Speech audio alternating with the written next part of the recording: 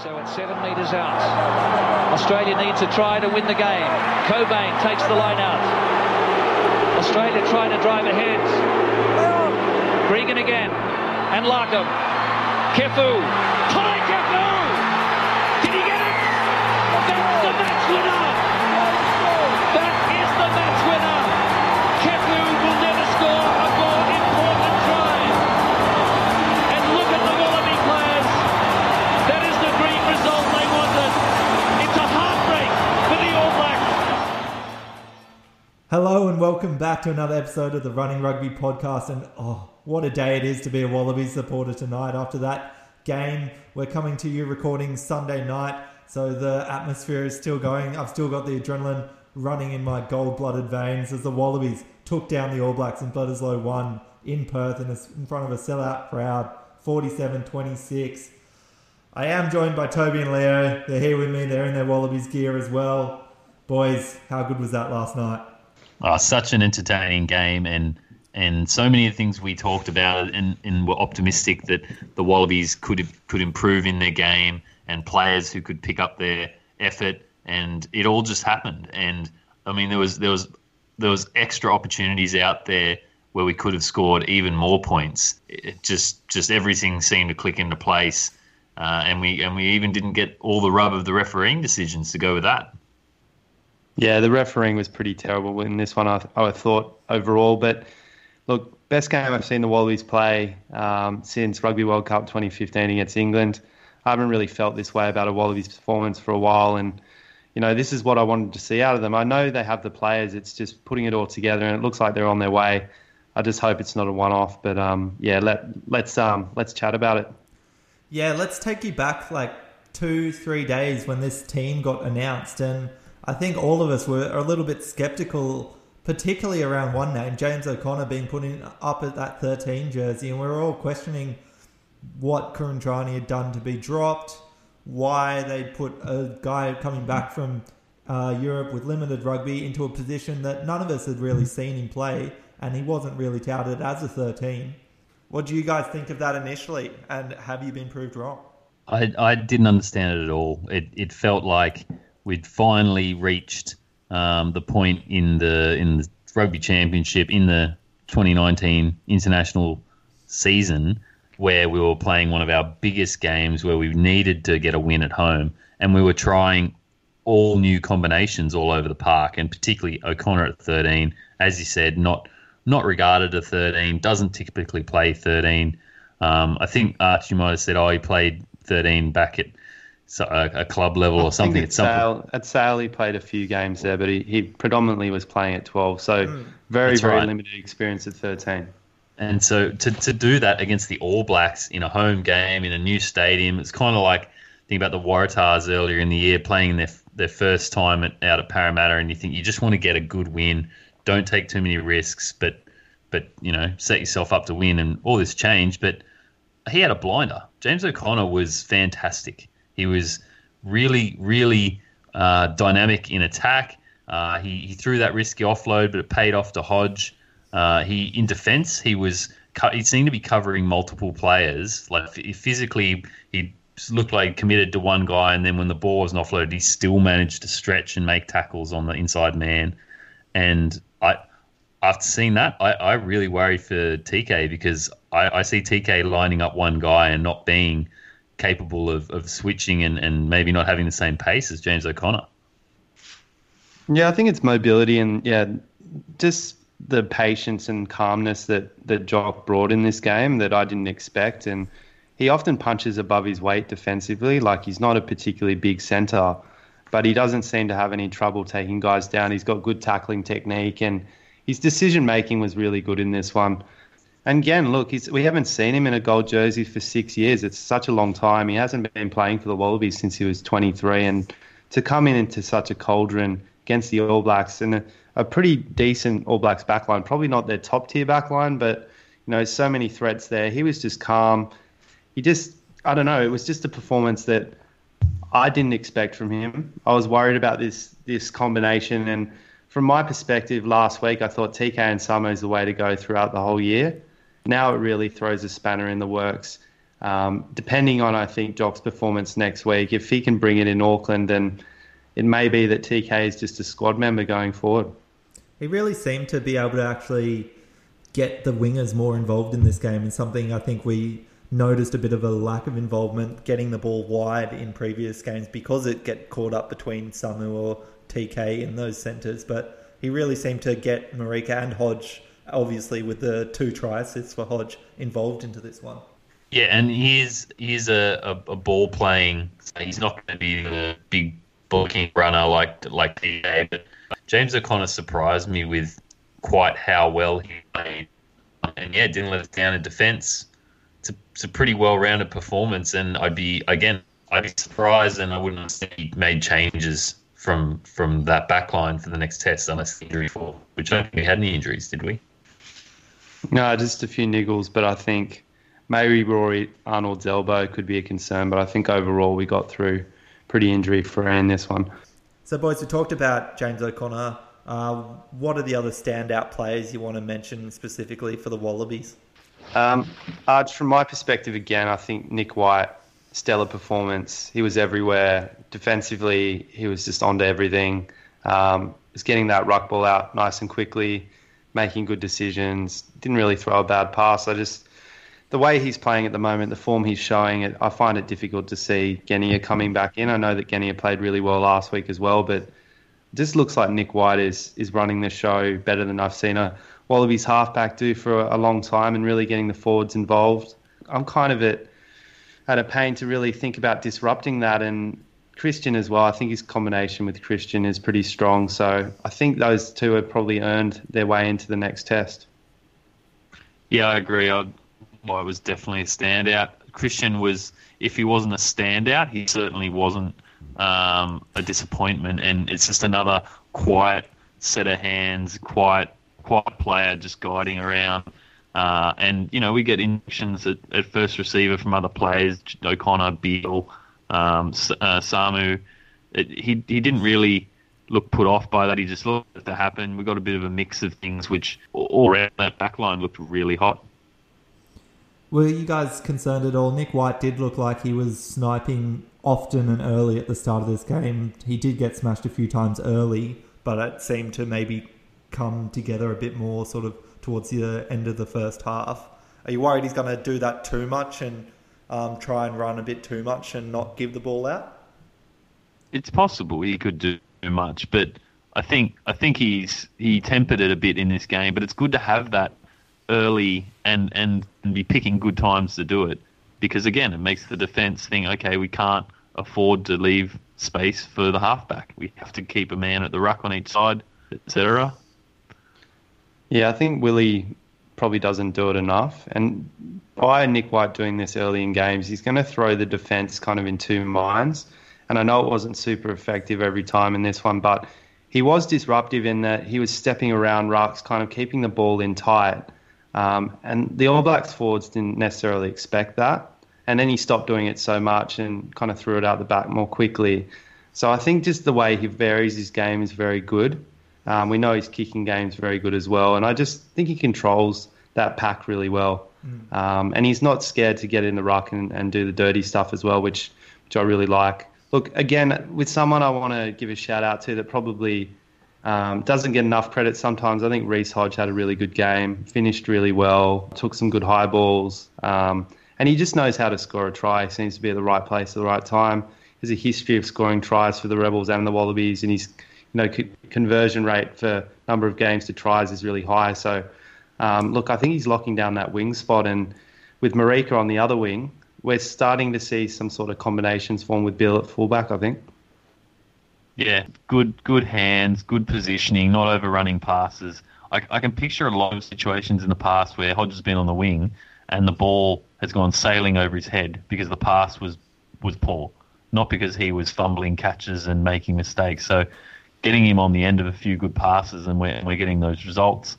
Marika was almost too busy around the backs of the rucks, but that breakout down the sideline that gave us the pleasure of seeing Samu absolutely steamroll Beauden Barrett coming in at fullback, trying to make a tackle. So again, Marika very good. Samu really, really strong. Didn't seem a lot in midfield, but when he got the ball in a bit of space, he was really explosive. Like I said, this backline just really gelled. I really enjoyed watching all of them play, and I'm so surprised that it worked so well.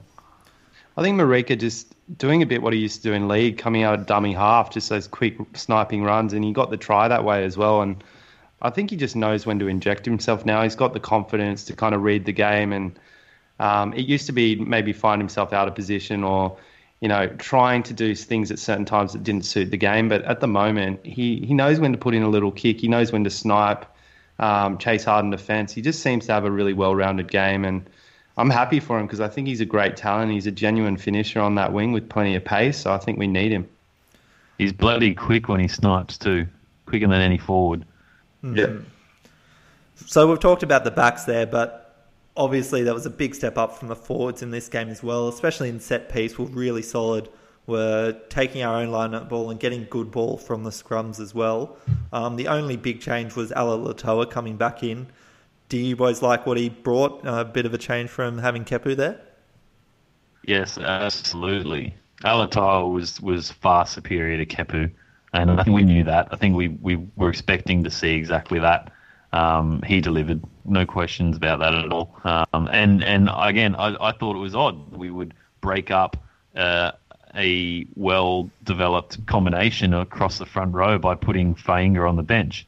But Tolu got an opportunity to start, and he played really well. His line-out throwing was straight and true, and his involvement on the field, I think he kind of got run off a tackle on the All Blacks' first try. You sort of seen him falling down back play, but I don't think it was really on him. He had a really good game. He's somehow he's good given these opportunities, but he's not letting us down now that he's got the starting berth. It's surprising but really positive. I'm really happy. Yeah, I think Tolu is an on-baller. He's just necessary to get in there, disrupt rucks. I just think he's better around the park. Probably carries the ball a little better than Fainga as well. And look, if he keeps his set piece, we all know he's a strong scrummager. If his line-out can stay together as well, I think he's probably... It's almost a bit interchangeable with Fainga, depending on who you're playing. But I think just his ability to be on the ball and be a real niggle, a thorn in the side to these teams around the ruck, I think it really added a lot, and it's probably his best game in a gold jersey, to be honest, Tolu. And presumably with those two that we like, the only other hooker that would be coming in to make up the squad would be Tafu. Yeah, I think Taf's on the fringe at the moment. He's with the squad. Look, I think just with his experience, and he may not play a lot if we select him for the World Cup, for example, but I think having him in there around the group with these young, slightly inexperienced hookers in some ways, it probably adds a bit more than having someone like Jordan Ulisi who hasn't really had a lot of game time for the Wallabies. And I think just having Taff there, especially if you're getting an injury during the World Cup and you're going deep in there, he's the kind of guy that you'd probably prefer to be having to call up if you come to quarters or semi-finals. Yeah, exactly. And if he's there and comes in onto the bench at some point and we replace a hooker in the squad, then I think maybe Ulisi comes back in. But I can just see that Taft's come back. He's already kind of... You see he's in and around the group a lot, and I think he's probably going to take that third spot. One thing we should mention, boys, the red card. Scott Barrett, red card in this just before half-time. Shoulder charge to Michael Hooper. Referee saw it, pulled the game out immediately, and Steve Hansen sort of didn't want to comment on it at the end of the game, but what do you think, boys? Fair? A bit harsh by the ref? Is this what Barrett deserves? A red card, probably with 6 games suspension following it? It's sloppy, I think. Rules. It's the rules, though. Like, when they put out this instructional sort of flowcharty type thing earlier in the season, this is exactly... I think they applied that process absolutely correctly to the incident on the field. The problem for them is that they haven't applied it consistently since it came in. And so this is going to feel harsh. I will not be surprised at all if this is reported as harsh or a poor decision, too extreme. We know red cards have a big effect on the game. We don't want to see games ruined by bad decisions, but as per their rules, this I think was the correct call. Look, I think letter of the law probably is a red card. The only thing I would contest about that is the mitigating factor, I think, would be the lack of force. He was already kind of low on his knees and he was kind of falling into the tackle, the clean out there. And I don't think it was excessive force or deliberate force really used. He kind of tucked his arm like he was bracing to get hit by Hooper as well because Hooper was falling into him. And it wasn't square in the head either. So I think it was harsh in some ways. I think a yellow card would have been sufficient. When I first saw it, I thought, oh, maybe this is nothing. It could just be a penalty. But also the interpretation from a Northern Hemisphere referee is going to be different as well. I was surprised by the red, and I think that it probably did spoil the game a little bit, but it allowed the Wallabies kind of to take advantage of that, and we didn't kind of let our guard down too much. So, these things happen, and we've seen it happen to the Wallabies. We've seen it, Sekope Kepu clean out with his head and get sent off against Scotland a couple of years ago, and it changes the whole dynamic of the game. But, if you look really strictly at the laws, then yeah, maybe it is a very, very, I guess, right on to between a yellow and a red, but probably more towards a red if you're looking at the laws very closely. Which I think you have to. And like I said, whatever the law, they should referee to them consistently, and that way teams and players can prepare and aren't caught surprised in a situation like this. I think the fact is, through the Super Rugby season, that would have been a yellow if seen a lot of the time, and that's why they're going to feel hard done by. Before we talk a bit more in depth about the All Blacks, one thing I did really like to see as well, with all the forwards sort of standing up a little bit in this game, it was great to see our captain Michael Hooper not take a backward step at all, even when sort of getting monstered a few times early in the game, getting an early cop to the head, bleeding a little bit. And then Ardie Savea comes and rubs his face in the ground, and Hooper gets straight up, doesn't take a backward step and doesn't, walk away from it. And that's a bit of a different Hooper to what we've seen in the last while. We'd see Hooper not really get fired up at all about that and just sort of laugh it off. But I kind of like the passion that I saw from him in this. Yes. And we watched the game together, Arch. When that happened, I was exactly the same, thinking finally Hooper's not just going to take it lying down and go, not worth wasting energy on that. He was fired up. He wasn't happy, and he wasn't going to let Ardie Savea just bully his way around. He was going to let him know that, that's not on. And, I mean, there's a little bit of gamesmanship in that too, because if you make a bit of a fuss, you make sure the ref looks into why was there a fuss, and that probably starts building further case in his mind. The All Blacks are, Hooper's already busted and bleeding and swollen. Stuff's going on. So when Hooper gets a shoulder in the back of the head or back of the neck later on, it's kind of fresh in his mind that they're already been targeting him, trying to unsettle him. And so I think it's worth making a point about it at the time for sure. And it was smart that Hooper didn't react too aggressively, like grabbing the jersey, pulling him back, fine, but he didn't punch him, he didn't do anything stupid, so he didn't place himself away at risk. Yeah, and he respects Ardie Savea. He said so much in the press conference. He just said that's part of the game. Look, Ardie's a great player, and I respect his game. So you could see when Nick White came in as well, like they were just having a bit of a joke around. And I think there's a lot of these guys do get along pretty well, and they respect each other's game. And it's good to see a really tough, competitive match, particularly between the forwards. I thought that our forwards were very, very good, very physical, and dominant. I thought just across the whole game we were dominant. We had good momentum. And, yeah, I just can't really fault any one player in this Wallabies team this week, which is unusual. And, again, after last week, we talked about Lucan and wanting to see that work rate lift and fewer errors. Congratulations, mate. You absolutely played out of your skin, and I was making a conscious effort to try and keep an eye on him making tackles and then how quick he was getting up and back in the line, and he was straight back on his feet every time that I saw. So, again, a complete team performance. Each individual stood up. Anyone who we had question marks about, I think, certainly played them away for this week. Yeah, I think we can see more from Lucan as well, to be honest. I think that he can take his game to the next level. I still think there's certain things in his game he can improve on, and that's probably with everyone, but he's a guy with tremendous potential. He's 22, 23 years old. He could be around for quite a number of years at that number 6 spot, and you got to like what he's done, that he's really bringing his performances up a notch every week, and Cheika's showing the faith in him, and I think this is what we need. This is why this team is gelling better. because particularly in the forwards, we're not having these wholesale changes like we have in the past, where we're rotating in second rowers in and out of the team and changing up our back row every week. We're sticking with this lineup that we think is the best, and I think the results are going to come now. So going to the All Blacks, and they had to make a couple of changes. Obviously, Brodie Retallick injured, so Scott Barrett came in. A brand new back row, Sam Cane, Kieran Reid and Ardie Savea. Like we thought, Ardie Savea didn't get moved to the 6 rather than supplanting Kieran Reid at 8, even though in attacking scrums was packing down to the 8, but that's a back row that's never played together.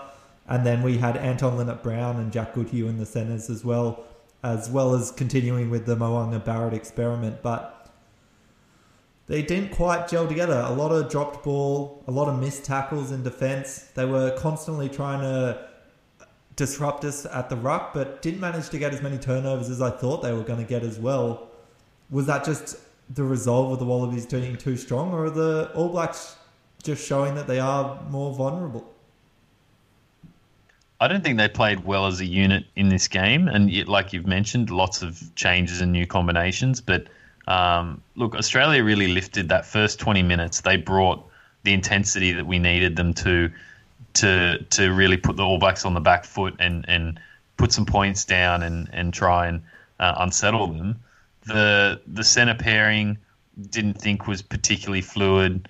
Barrett injected from fullback a bit, but it didn't really feel like their sort of normal routines. You didn't see as much of Barrett.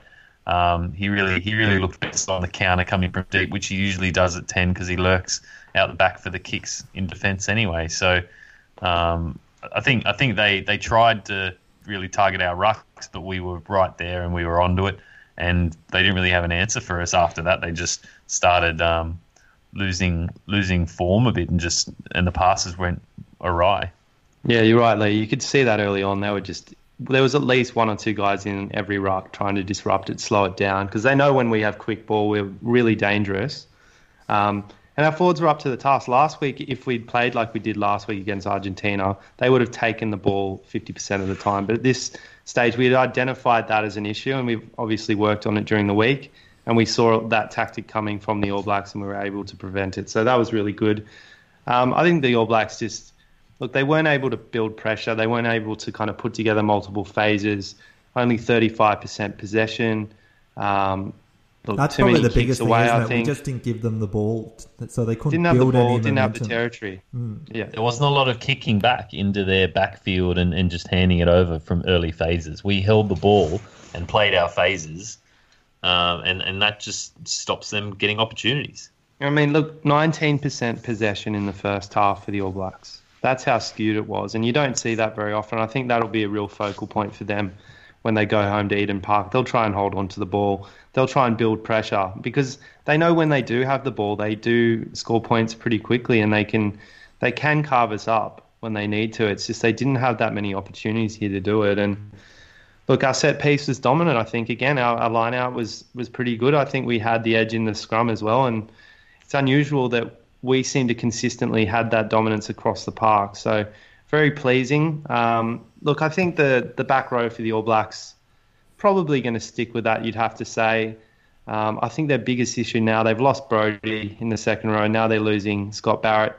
It's probably going to be someone like Patrick Tuipulotu coming in. Probably not a front, top-tier All Black. So they're going to be weakened through that.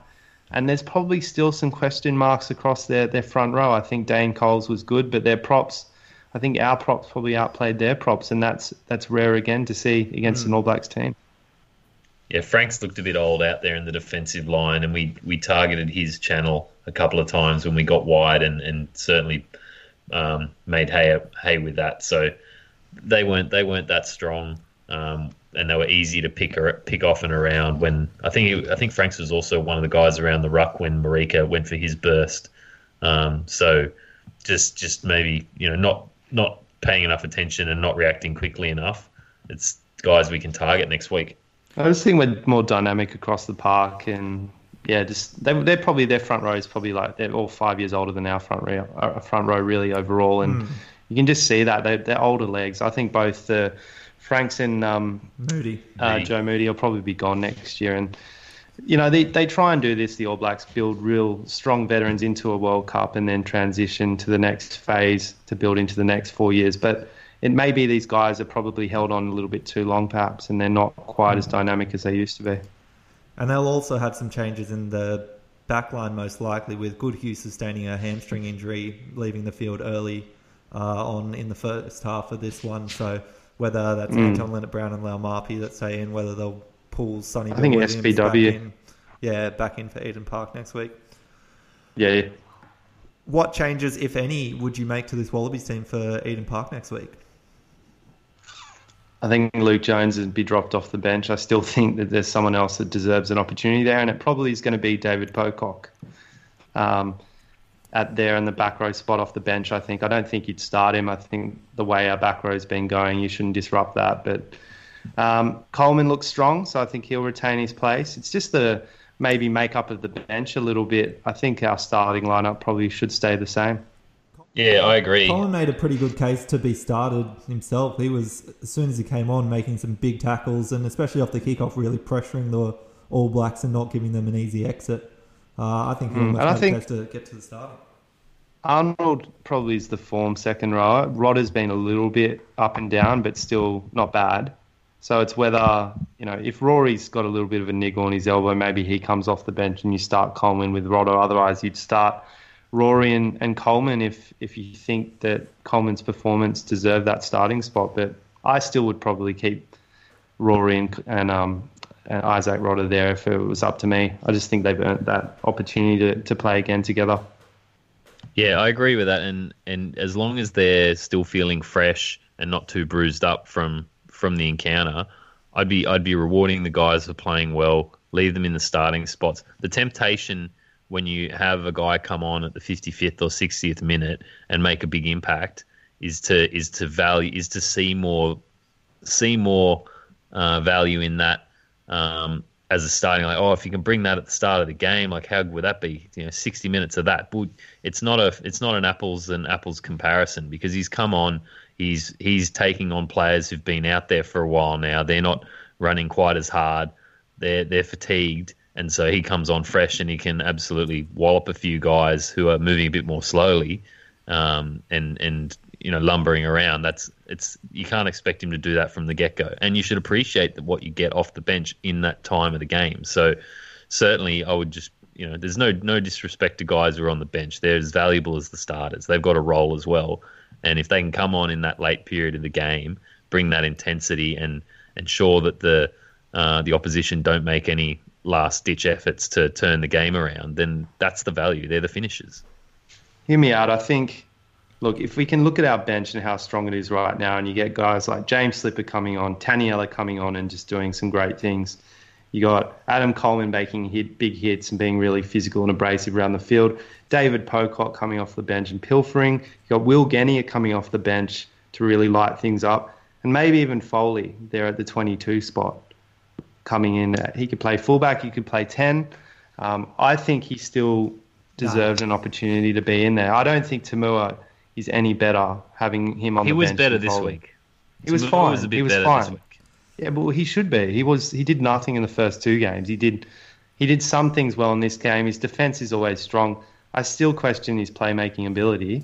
He does seem like he likes to just run the ball up himself mainly. Like he doesn't. He's very one-dimensional. He runs straight, he runs hard, he tackles hard, but he doesn't offer that much more than that. And I think Tom Banks he'll stay there though. It probably will, and I feel kind of sorry for Foley because when does he factor back in? If Leali'ifano's body's up to it and he's playing like this, Foley again, it's a similar situation to TK. He could just be the guy that's making up the squad and waiting for his opportunity maybe in the pool games against some of the lesser nations. So the thing is, his form hasn't.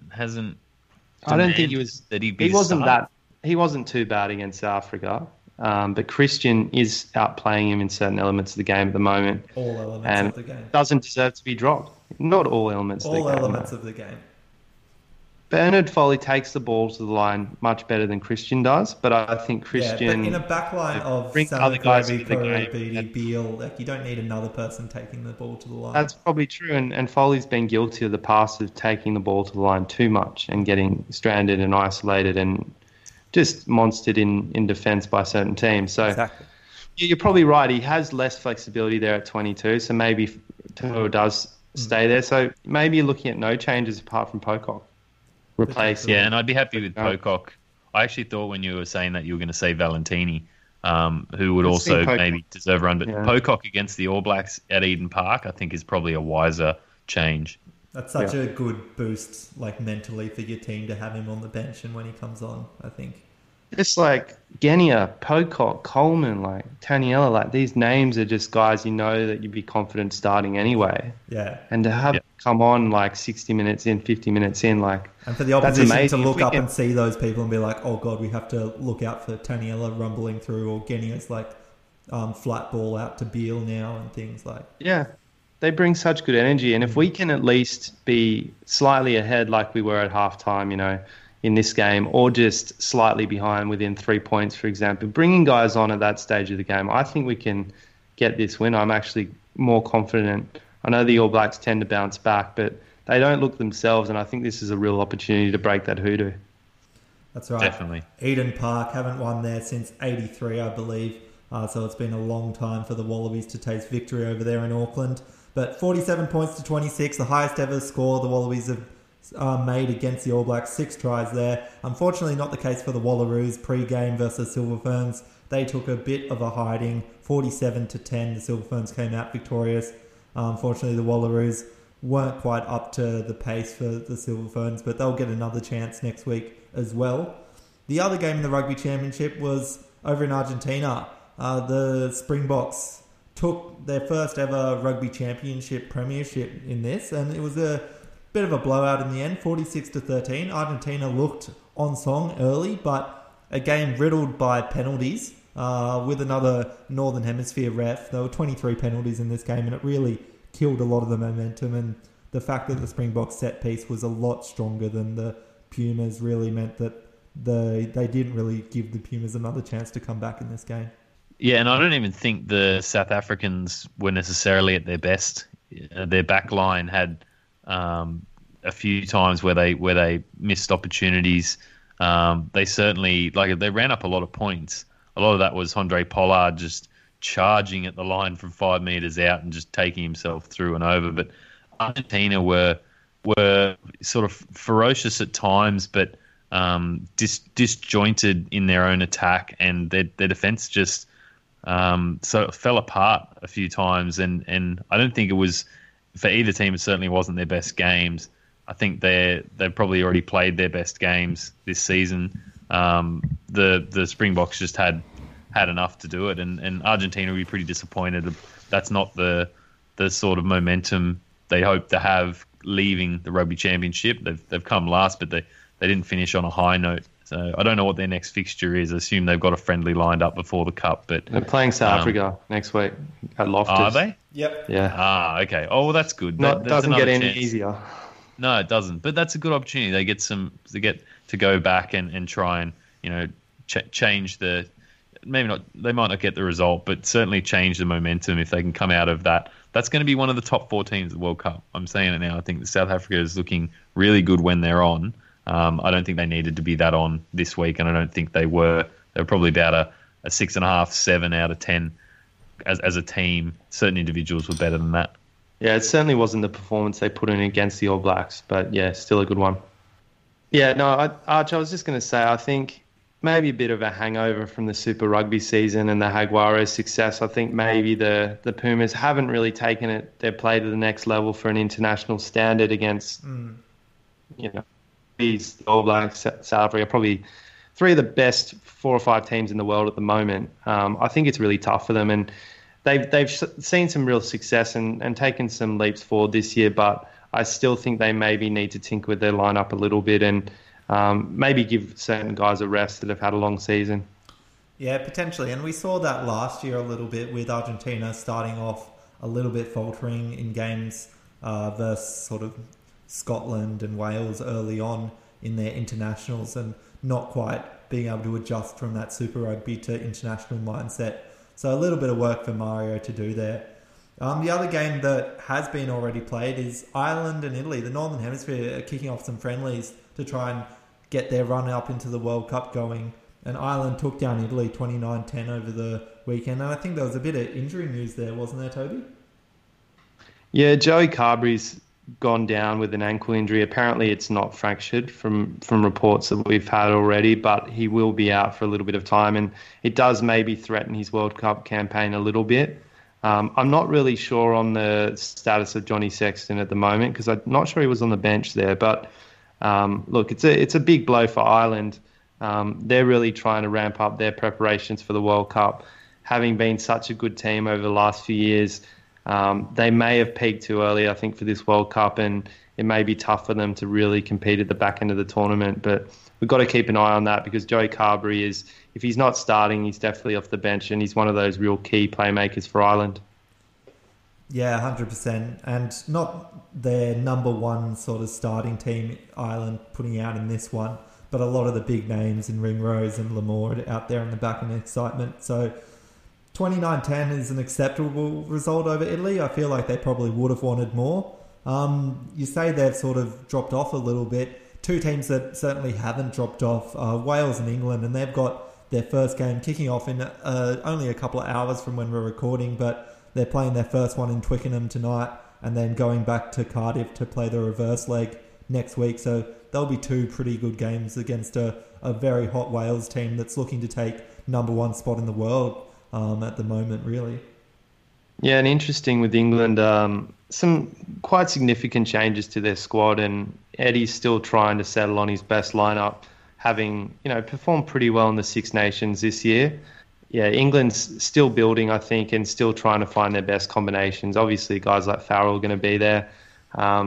It's whether Ben Young's guys like that at number 9 are going to start or he's going to be off the bench. Like, there's still certain positions that need to be, I guess, tinkered with a little bit for England, but they're going to be strong, we know that, and Wales just really need to keep up that momentum that they've had for the last couple of years, and maybe not the depth that certain teams have, but Wales, on their day, they can beat any team, so it'll be good to see this game today and see how the teams perform. Yeah, getting back into it, and it seemed like England, the centres is sort of their biggest question as well, whether they do continue to go to their bigger 12 or whether they go back to a dual playmaker role. I've seen stats up lately of Henry Slade, the incumbent 13 for them, and just how many different 12s he's played with over his sort of time with England, and I think it's 5 or 6. Isn't this the same story each World Cup, that they always have question marks around their centres, and was it Sam Burgess last World Cup? Yeah. Or Ben Tia.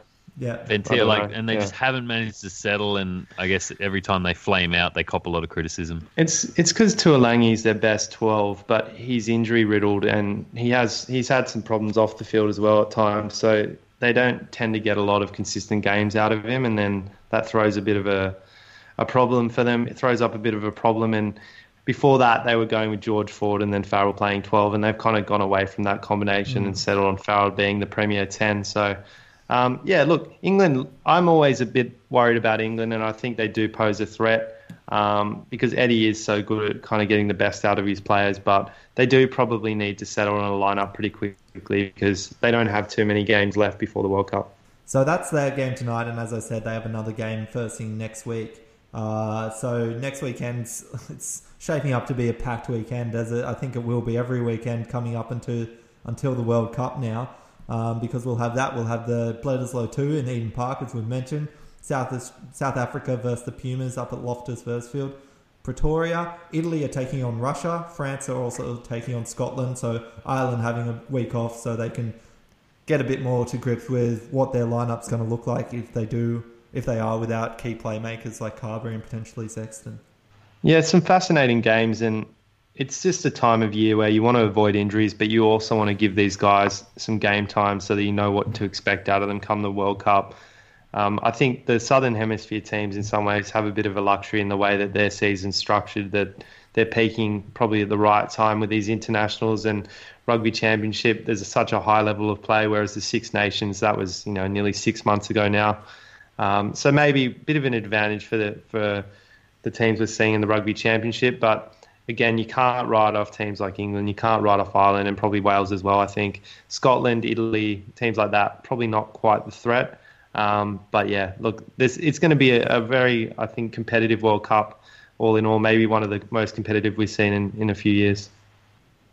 Have you guys seen some of the Pacific Nations results? And Japan's really making a mark and really taking down a few of those different island teams. Have taken down Tonga, have taken down Fiji by actually quite considerable margins. And they are shaping up like they're really getting ready for this World Cup, home obviously for them in Tokyo. But they may be looking to make a mark in a pool where they think they might be able to potentially finish second over Scotland.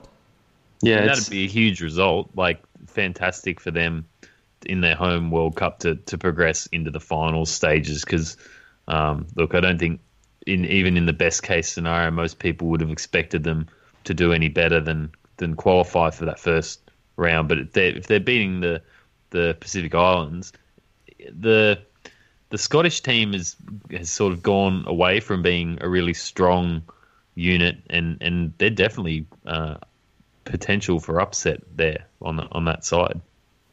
Yeah, and Japan, it's funny because I think the Sunwolves, with some of the struggles they've had, Jamie Joseph has put a lot of his energy into this Japanese team, and they've been building for a couple of years now. So we saw what they could do against South Africa in the last World Cup, and they're at a stage now where they are challenging some of the teams maybe between the, say, 9th to kind of 12th ranked range there. So they're looking to take a step up. And I think with the continuity of selections and some of the depth now that they build, I think that they can do a bit of damage.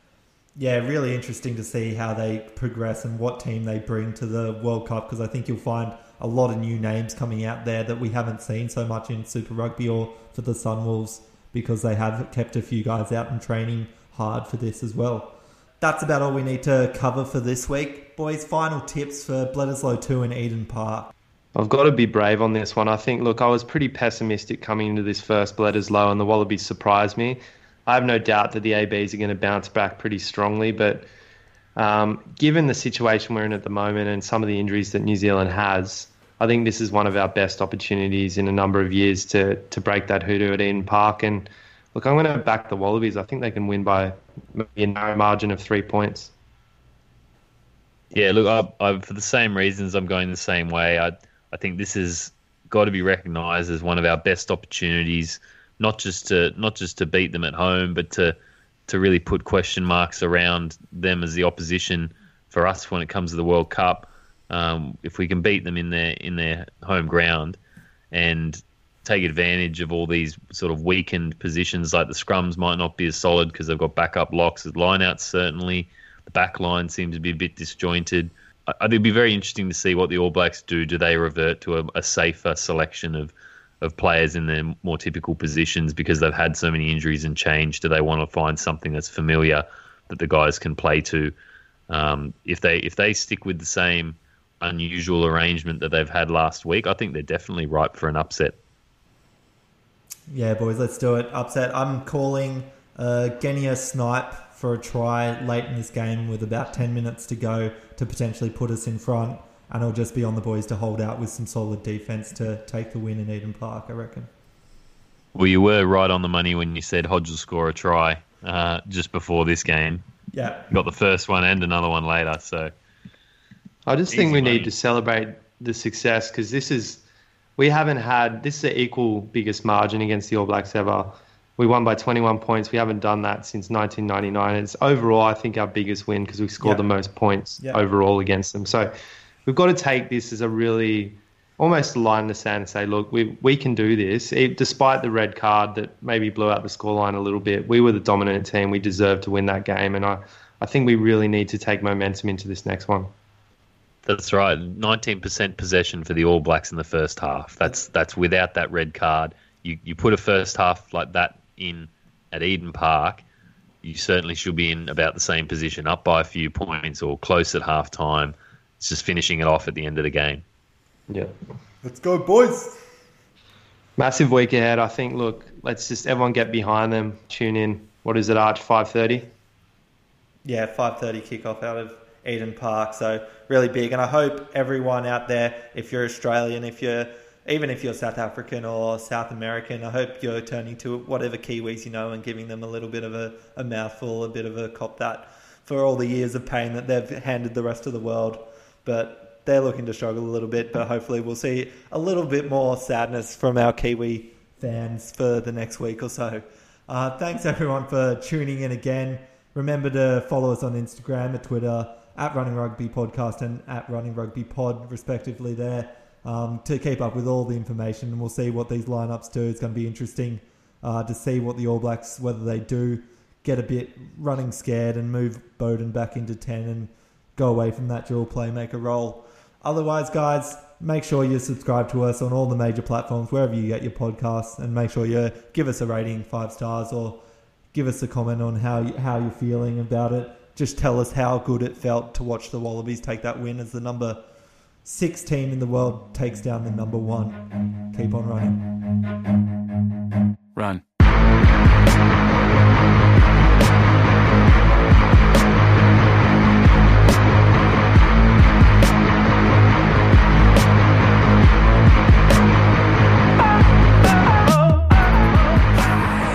If we get someone in 13 that's more like a O'Driscoll or like Conrad Smith, who can actually like ball play a little bit, then you're like, wow, we can open up all these possibilities. You can slot in at 10, and we got Kirtley, we got Christian and James. Like, you don't know what they're going to do.